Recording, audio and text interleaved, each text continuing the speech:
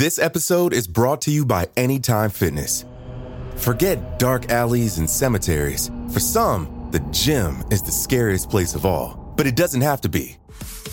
With a personalized plan and expert coaching, Anytime Fitness can help make the gym less frightening. Get more for your gym membership than machines. Get personalized support anytime, anywhere. Visit AnytimeFitness.com to try it for free today. Terms, conditions, and restrictions apply. See website for details.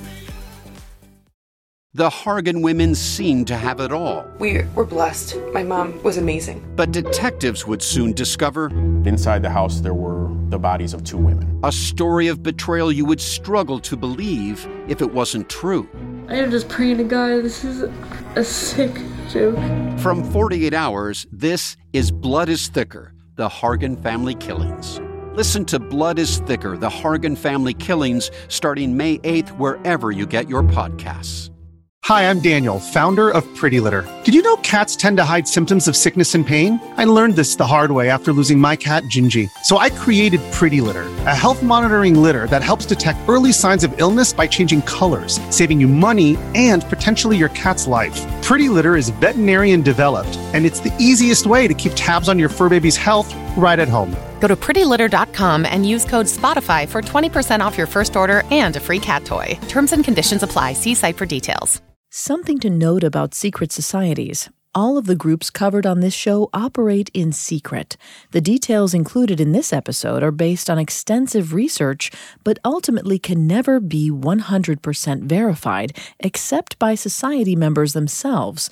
For every kernel of truth, there's a swath of misinformation strategically crafted by each group to protect their true goals and practices. The French king's dungeons were dark and damp, but the constant chill of ancient stone was far from the worst part of Philip the Fair's cells. His men were versed in the ways of torture. The Middle Ages were not a gentle time. Justice was rough, and violence was a vehicle that drove towards the truth, or so the torturers claimed. For the Knights Templar strapped to the wheel, it just felt like agony. Agony they'd do anything to escape. Tell the truth, tell a lie. It didn't matter so long as it made the pain stop. The stories eked out with the wheel and the whip were ferried to courts around France. Not everyone believed them. But they were remarkably consistent. Worship of a strange idol, spitting on the cross, ritualized sex. The knights were no angels. That much Christendom already knew. They'd failed to regain the Holy Land, after all. But could there be demons beneath those white mantles? Could devil-worshipping and heretical practices have infiltrated the heart of Christian society and turned it to rot?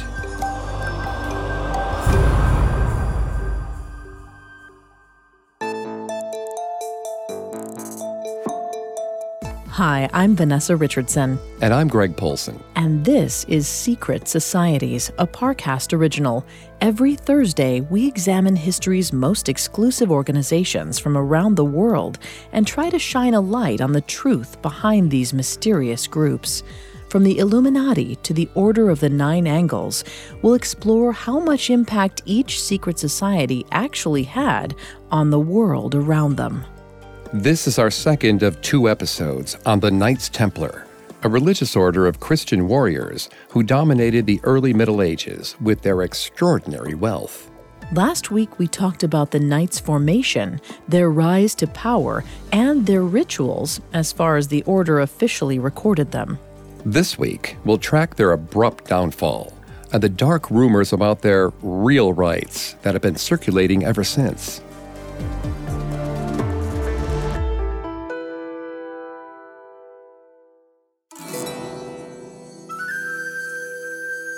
By 1307, the Knights Templar had been a significant part of Christian life across Europe for almost 200 years. With each passing decade, they'd grown richer, transitioning from holy warriors to landowners and bankers. The relationship with the Pope and much of Europe's nobility, including King Philip the Fair of France, was symbiotic.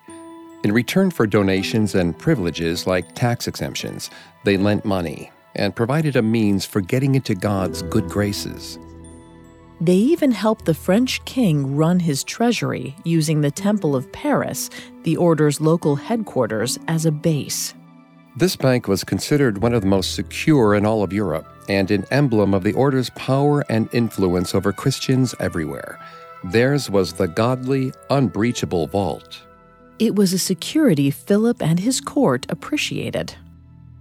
But by the end of the 13th century, not everyone was pleased with the order and its enormous, seemingly untouchable power and wealth. It had been instituted as a part of the Crusades, and after 1291, when Christian powers were fully forced out of the Middle East by their Muslim opponents, many Europeans started to wonder how effective the Knights Templar really were. They certainly guzzled enough money, from their own lands as well as the donations of pious Christians around Europe and the Middle East. Plus, there were privileges, namely exemptions from taxes. Some wondered why had so much money and manpower failed to crush the power of the Middle East. Clearly, reform was needed.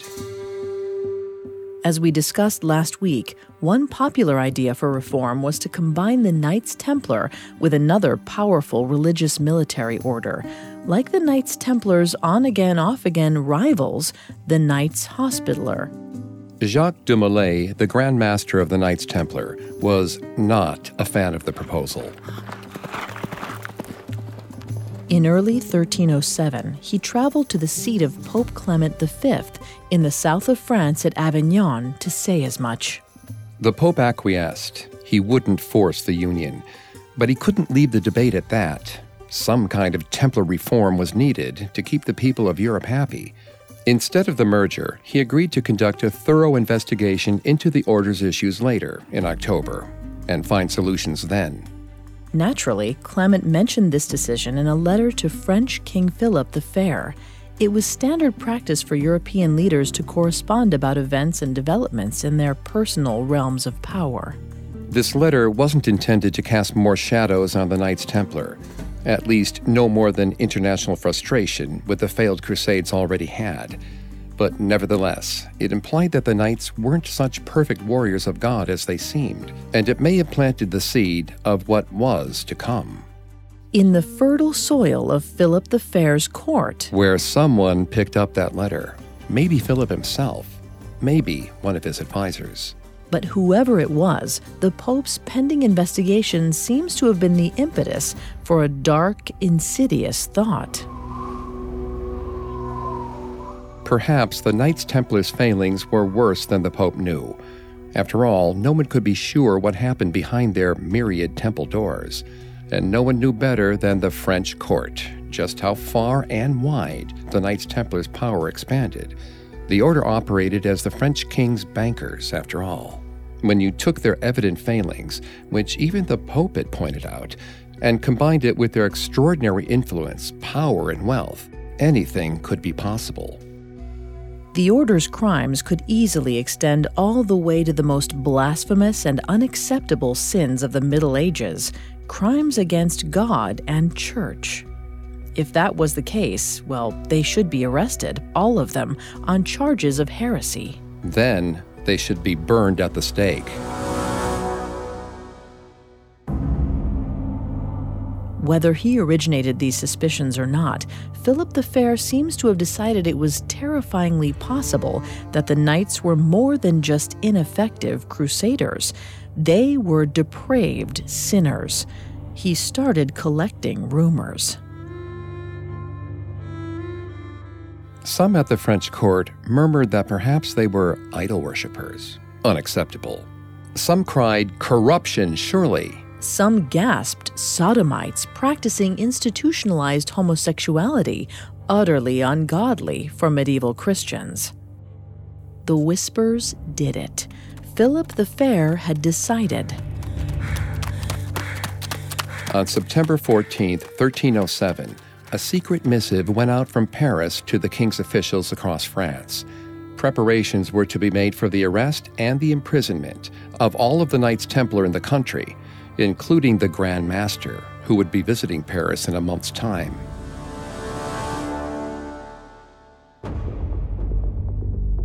The following weeks were a flurry of activity, quiet activity. Local law enforcement prepared their strategies for arrest. Local jailers prepped their cells and their torture chambers. With no one but the king's men any wiser, they had to keep this quiet. If the Templars knew what was coming, they'd have time to coordinate a response. And with their money, their influence, and their skilled knights, that response could be devastating. But the Templars didn't know they had to prepare for such a betrayal. Instead, they were most likely focused on the debate they thought was before them, one about the best, most efficient way for them to carry out their work, run their lands, and cooperate with fellow Christian military orders. They were thinking about small reforms, not disaster. The Pope prepared for his own investigation, set for mid-October, geared towards answering those same questions. And then, on Friday, October 13th, 1307, the king's appointed day arrived. Friday the 13th would never be seen the same way again.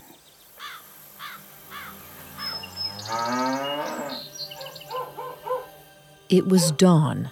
Templars around France, many of them older men, not fit for duty in more active territories, were readying for their morning tasks around Templar grounds, in Templar businesses, at Templar banks.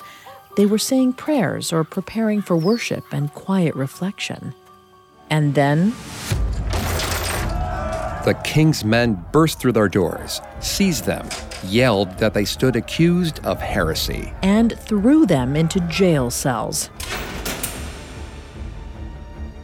The public was shocked. Were these holy knights, for all their failings as crusaders, heretical? The knights were flabbergasted. They had no idea that the King of France, whose finances they managed till the day they were thrown in prison, distrusted them. And the Pope, who'd known nothing of this Inquisition, was incensed.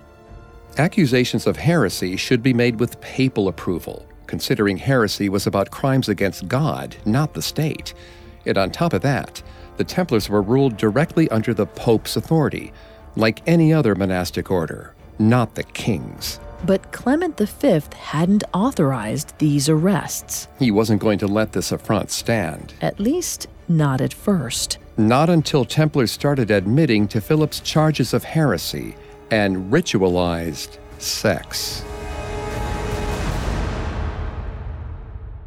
Coming up, the criminal trials of the Knights Templar redefine the order's legacy. Hey, it's Kaylee Cuoco for Priceline. Ready to go to your happy place for a happy price? Well, why didn't you say so? Just download the Priceline app right now and save up to 60% on hotels. So whether it's Cousin Kevin's Kazoo Concert in Kansas City, go Kevin, or Becky's Bachelorette Bash in Bermuda, you never have to miss a trip ever again. So download the Priceline app today. Your savings are waiting. Go to your happy place for a happy price. Go to your happy price, Priceline. Here's a cool fact. A crocodile can't stick out its tongue. Another cool fact, you can get short-term health insurance for a month or just under a year in some states. United Healthcare short-term insurance plans are designed for people who are between jobs, coming off their parents' plan, or turning a side hustle into a full-time gig. Underwritten by Golden Rule Insurance Company, they offer flexible, budget-friendly coverage with access to a nationwide network of doctors and hospitals. Get more cool facts about United Healthcare short-term plans at uh1.com. Now back to the story. At dawn on Friday, October 13th, 1307, King Philip the Fair of France had every Knight Templar in his kingdom arrested on charges of heresy. He acted without the permission or knowledge of Pope Clement V, taking God's justice into his own secular hands. Examples of the king's charges read as follows. During the knight's initiation ceremony, the brothers were required to deny Christ, to spit on the cross, and to place 3 obscene kisses on the lower spine, the navel, and the mouth. They were obliged to indulge in carnal relations with other members of the order, if requested by a brother. And finally, they wore a small belt, which had been consecrated by touching a strange idol, which looked like a human head with a long beard. These charges were focused on two things. One, heresy, that is, beliefs out of line with Christianity's most basic tenets, like the worship of Christ and the rejection of idols. And secondly, on sexual relations between brothers, which, according to the charges, were not just rampant amongst brothers, but were actually a ritualized part of life as a Templar. These were the worst crimes a religious order could commit. And as we discussed in our first episode on the subject, in the Middle Ages, the general Christian population was so deeply pious that these offenses were earth-shattering. In fact, even the order itself had to, at least officially, agree. Its official rule said that sexual relations between brothers was a horrible, ungodly, and unacceptable crime. It was grounds for expulsion from the Knights Templar. The rule even tells the story of 3 brothers who committed what the text calls acts against nature. All of them were brought before the Grand Master and put in irons. One escaped and defected to the Middle East, one was killed in an escape attempt, and one was permanently imprisoned. None remained a brother. But according to Philip the Fair's accusations, the rule had all been for show, the punishments simply an example.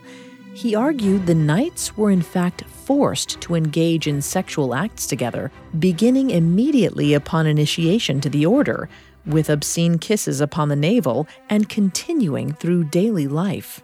At the time of the arrests, these accusations seemed to be based almost entirely in supposition and rumors, albeit supposition and rumors grounded on the very real premise that the knights were not perfect godly warriors. Rumors fed by the fact that they had the wealth, power, and status to hide any number of crimes. But after the arrests, suddenly the proof started rolling in. Many Templars, including Grand Master Jacques de Molay himself, confessed.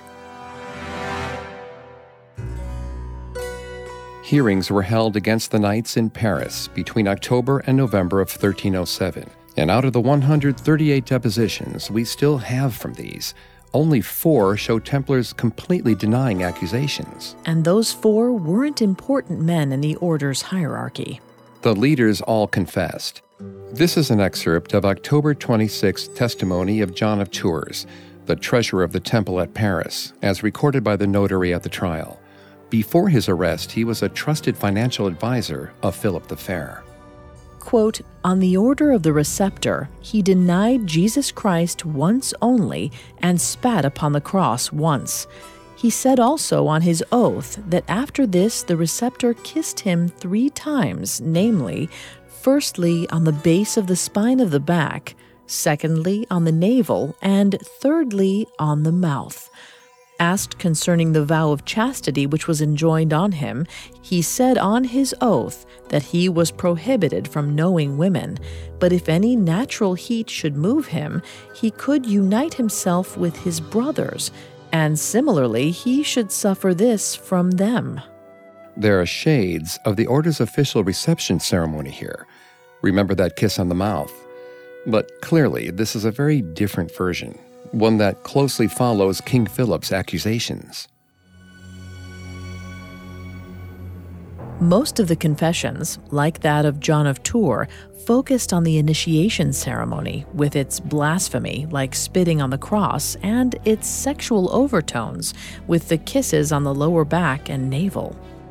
Many of the confessions also confirmed that during the initiation ceremony, the new knights were instructed to have sex with their brothers whenever they wanted, but few admitted to actually having that sex themselves, or even hearing of other brothers doing so. Perhaps they were afraid to admit to such a personal crime. After all, the initiation ceremony was in a sense inflicted on them as new recruits. Maybe they couldn't bear the shame of going out and choosing sex outside of Christian marriage for themselves. But whether or not Templars were encouraging or requiring ongoing sex between brothers, even the confessions to spitting on crosses and giving navel kisses were enough to turn the tides. On November 22nd, Pope Clement V stopped resisting Philip's accusations. He ordered the general arrest of the Templars outside of France.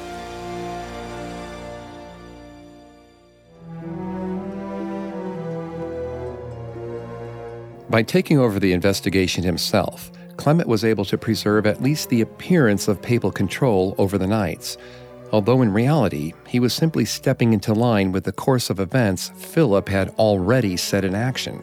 Not every European ruler was sold on the veracity of the confessions, though, including Edward II of England. After the arrests, King Edward sent letters to Pope Clement and the kings of Portugal, Castile, Aragon, and Sicily, defending the order. He then wrote again to the Pope on December 10th, stating that he was unable to credit the horrible charges against the Knights Templar, who everywhere bear a good name in England. He wanted more proof of the Templars' alleged crimes against God. He simply couldn't believe these men he'd always liked, respected, and trusted were monsters spitting on the name of the Lord. But Edward II's doubt and disbelief were too late. The confessions of the Templars were seeping out into medieval society across Europe, to the horror of Christians everywhere. Their time had come to face justice. Their lies were exposed. Their jig was up.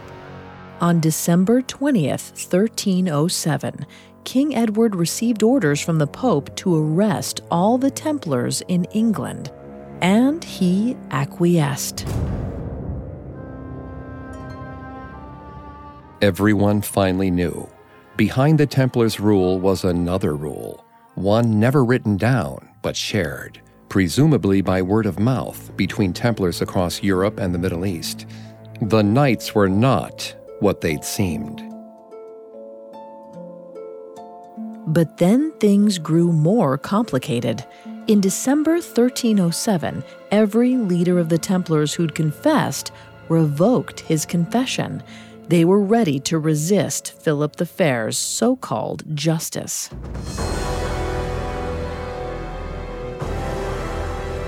The only reason they'd admitted anything in the first place, they claimed, was because they'd been tortured. But now, no longer stretched on the rack, they were adamant that the Knights Templar were the God-loving, chaste brothers that they had always seemed to be. Still bitter that Philip the Fair was encroaching on his power over the order, the Pope took their recanted confessions as an opportunity to reassess. He suspended all proceedings against the Knights Templar.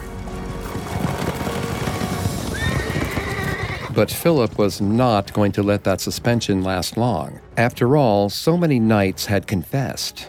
The investigation had to proceed. So, under the Pope's auspices, it did. In July 1308, Clement set up two separate inquiries.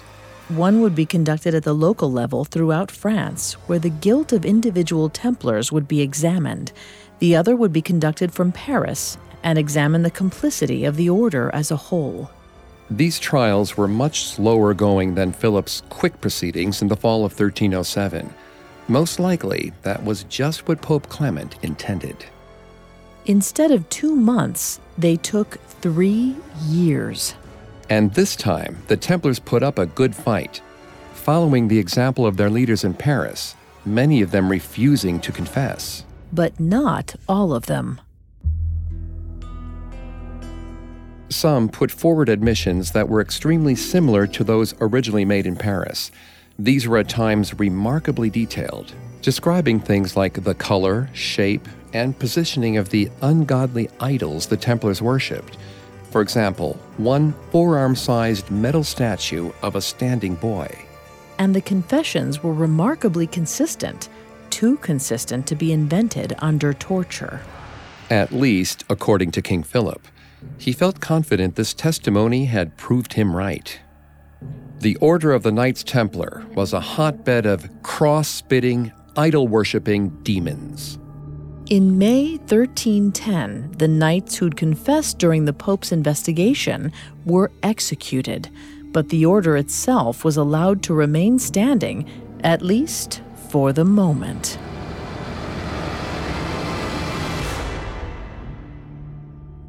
By the time the Paris hearings ended in June 1311, the Knights Templar still had a few supporters who thought the suggestions of torturers could have led to consistent confessions. They believed Jacques de Molay and the other knights who denied Philip's charges. But as we see in our legal systems, even to this day, conflicting testimonies don't look good. The Knights' leaders had confessed before they denied Philip's claims, and now this distrust was indelibly linked with the order. The shadows of the failed crusades looked darker now, and anything could be hiding behind their mask of extreme wealth. The Pope made the only decision he could. He had the reputation of the Catholic Church as a whole to think about. In 1312, the Order of the Knights Templar was abolished. 2 years later, sentencing was carried out against the order's leaders, including de Molay.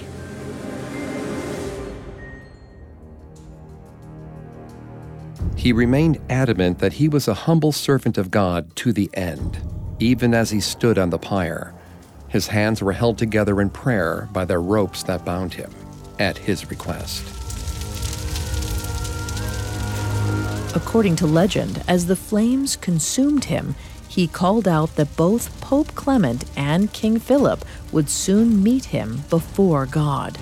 His words translate to, "God knows who's wrong and has sinned.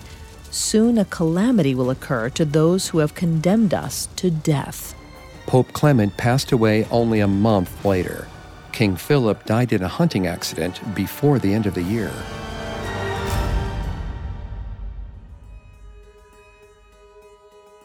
It was an ominous end for the whole affair, one that suggested an unearthly power rested in de Molay.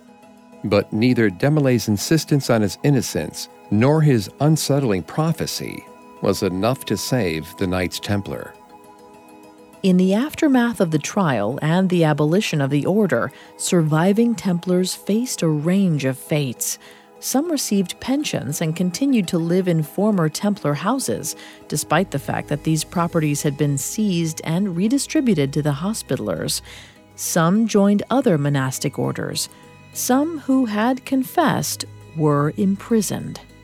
The gentler fates were more common where the Templars had never fully lost the support of local monarchs, notably England and several kingdoms on the Iberian Peninsula in what's now Spain. Imprisonment was most popular in France. Meanwhile, a papal bull or official decree ensured that the knight's property and immense wealth went to the Knights Hospitaller. That way, the Pope asserted, all the pious people who had given donations, expecting them to go to the cause of the Holy Land, wouldn't be duped. The Knights Hospitaller were still operational, and their central purpose was still aiding pilgrims. Clement also never officially condemned the Knights Templar. By disbanding the order, he bowed to the reality of its damaged reputation. But he didn't admit that any wrongdoing had officially occurred, even as its leaders were executed. It was quite an end for the order, as ambiguous and difficult to unravel as its rise and demise. The Knights Templar disappeared, their extraordinary power lost, their independence gone, their wealth dispersed, and their reputation mired in a confusing mess of confessions and recanted confessions. But their story was far from over. In fact, it was just beginning.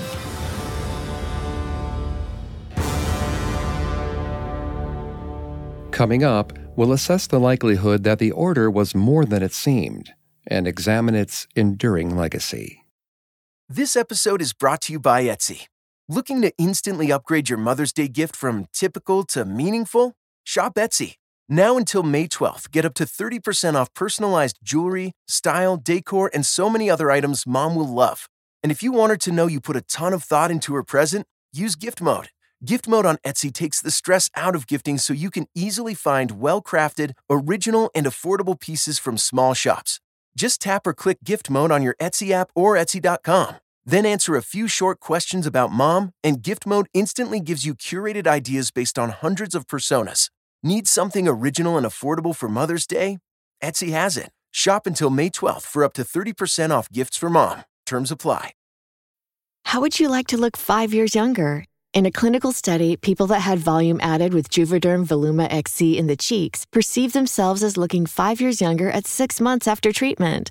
Look younger, feel like you. Add volume for lift and contour in the cheeks with Juvederm Voluma XC. Reverse signs of aging by adding volume to smooth laugh lines with Juvederm Velour XC. For important safety information and to find a licensed specialist, visit Juvederm.com. That's JUVEDERM.com. Not for people with severe allergic reactions, allergies to lidocaine, or the proteins used in Juvederm. Common side effects include injection site redness, swelling, pain, tenderness, firmness, lumps, bumps, bruising, discoloration, or itching. There's a risk of unintentional injection into a blood vessel, which can cause vision abnormalities, blindness, stroke, temporary scabs, or scarring. Talk to a licensed specialist to find out if it's right for you. Now back to the story.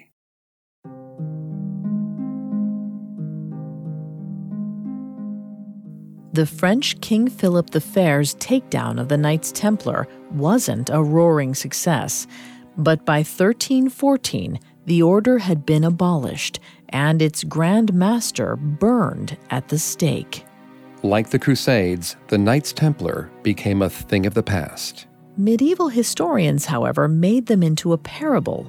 Their story did have a convenient arc for these Christian chroniclers. They'd started out humble, pious servants of God. Then they got too powerful, too rich, too proud. Worldly pleasures corrupted them, led them towards heresy. And then they faced retribution. It's a conveniently clean narrative. And as we discussed last week, it's almost certainly exaggerated, in that the Order of the Knights Templar was never exactly humble.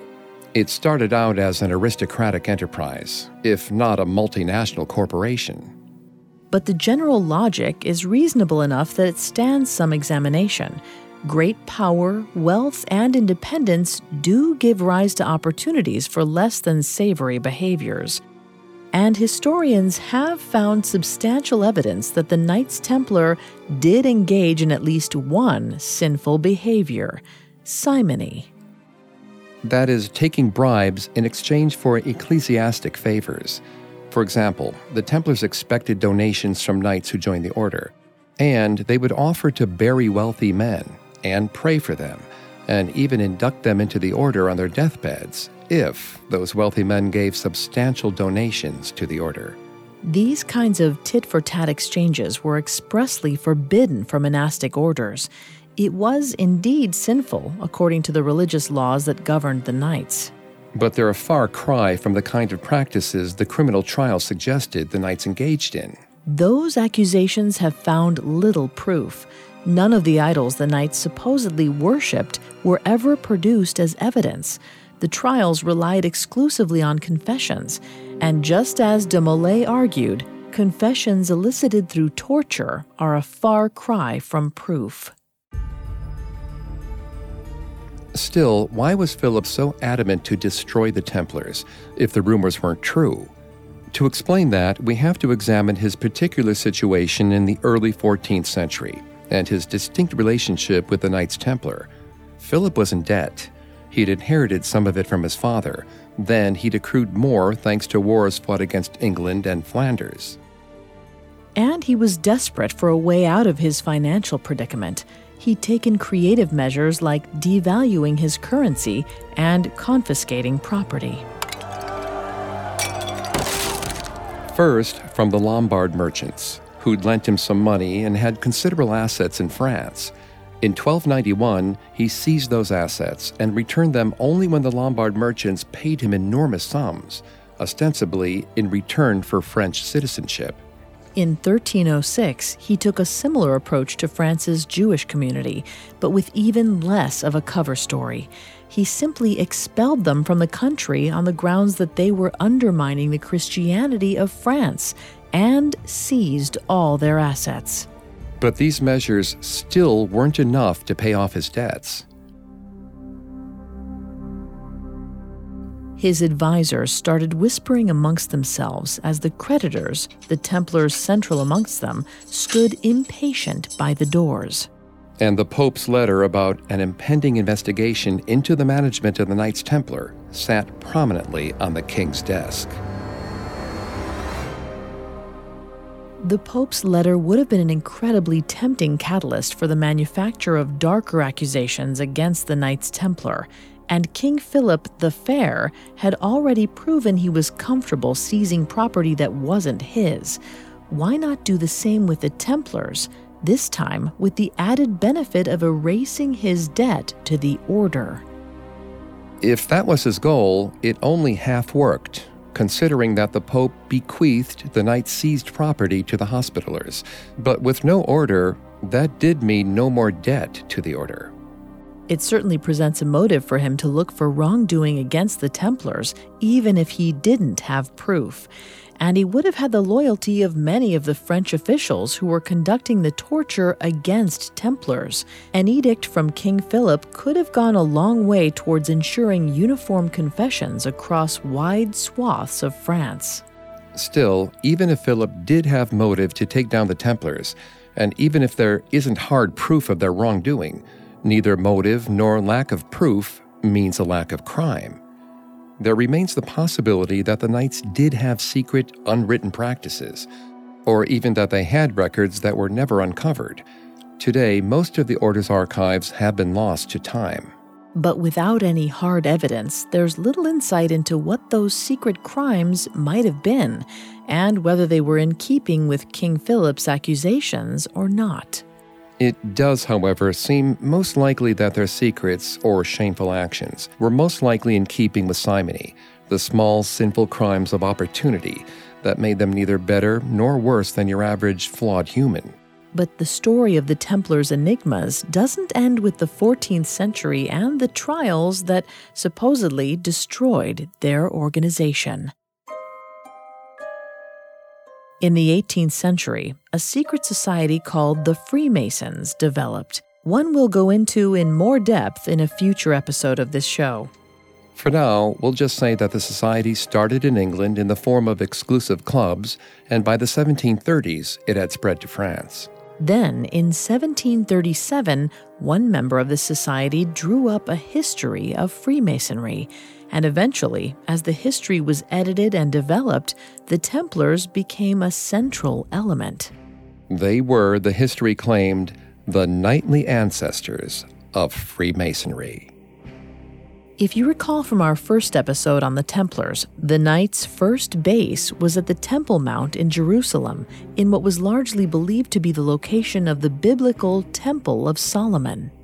According to the Freemasons, this temple was the repository of secret wisdom and magical powers.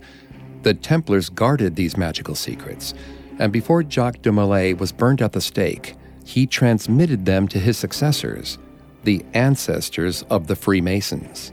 This lore created a powerful link between the idea of the Templars and magical, mystical secrets, not just heretical ones. It also introduced the idea that the Templars lived on as an organization after its apparent 1314 dissolution. These are ideas that today swirl through fiction about the Knights Templar in books like The Da Vinci Code and films like National Treasure. Now, several former Knights Templar survived the Templar trials, enough that if the Order did have secrets, obscene, magical, or otherwise, they could have been transmitted down through the generations until the Freemasons were founded. In the 19th century, some people, generally with ties to Freemasonry, promised they'd found proof of this possibility.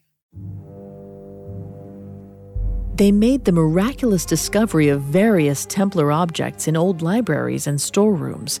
These included a list of Grand Masters since de Molay's death, carved images linking the Templars to other heretical sects, and secret rules to complement and undermine the public ones.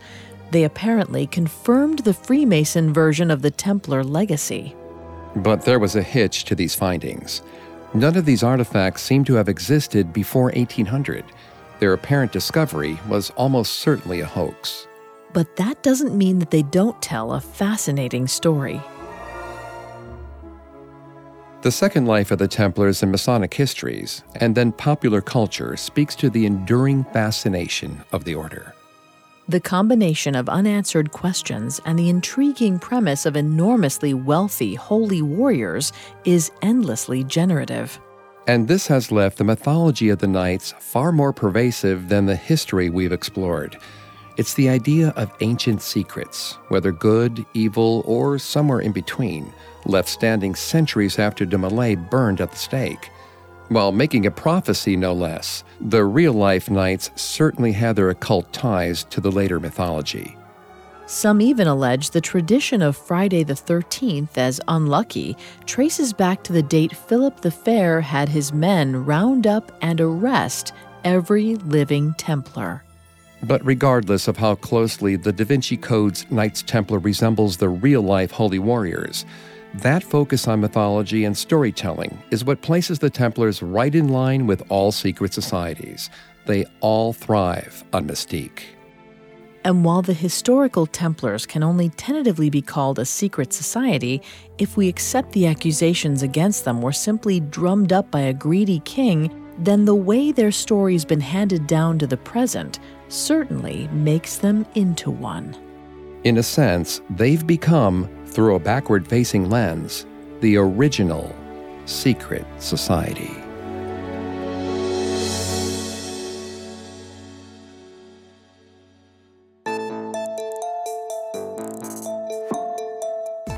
Thanks again for tuning in to Secret Societies. We'll be back on Thursday with a new episode. For more information on the Knights Templar, amongst the many sources we used, we found Malcolm Barber's book, The New Knighthood, extremely helpful to our research. You can find all episodes of Secret Societies and all other Parcast originals for free on Spotify.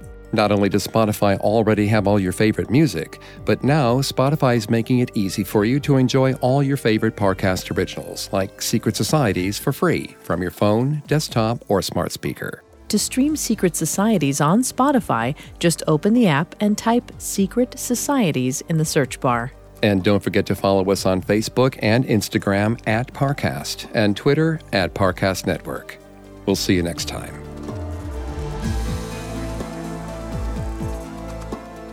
Secret Societies was created by Max Cutler and is a Parcast Studios original. It is executive produced by Max Cutler, sound design by Trent Williamson, with production assistance by Ron Shapiro, Carly Madden, and Freddie Beckley. This episode of Secret Societies was written by Nora Battelle, with writing assistance by Maggie Admire, and stars Greg Polson and Vanessa Richardson.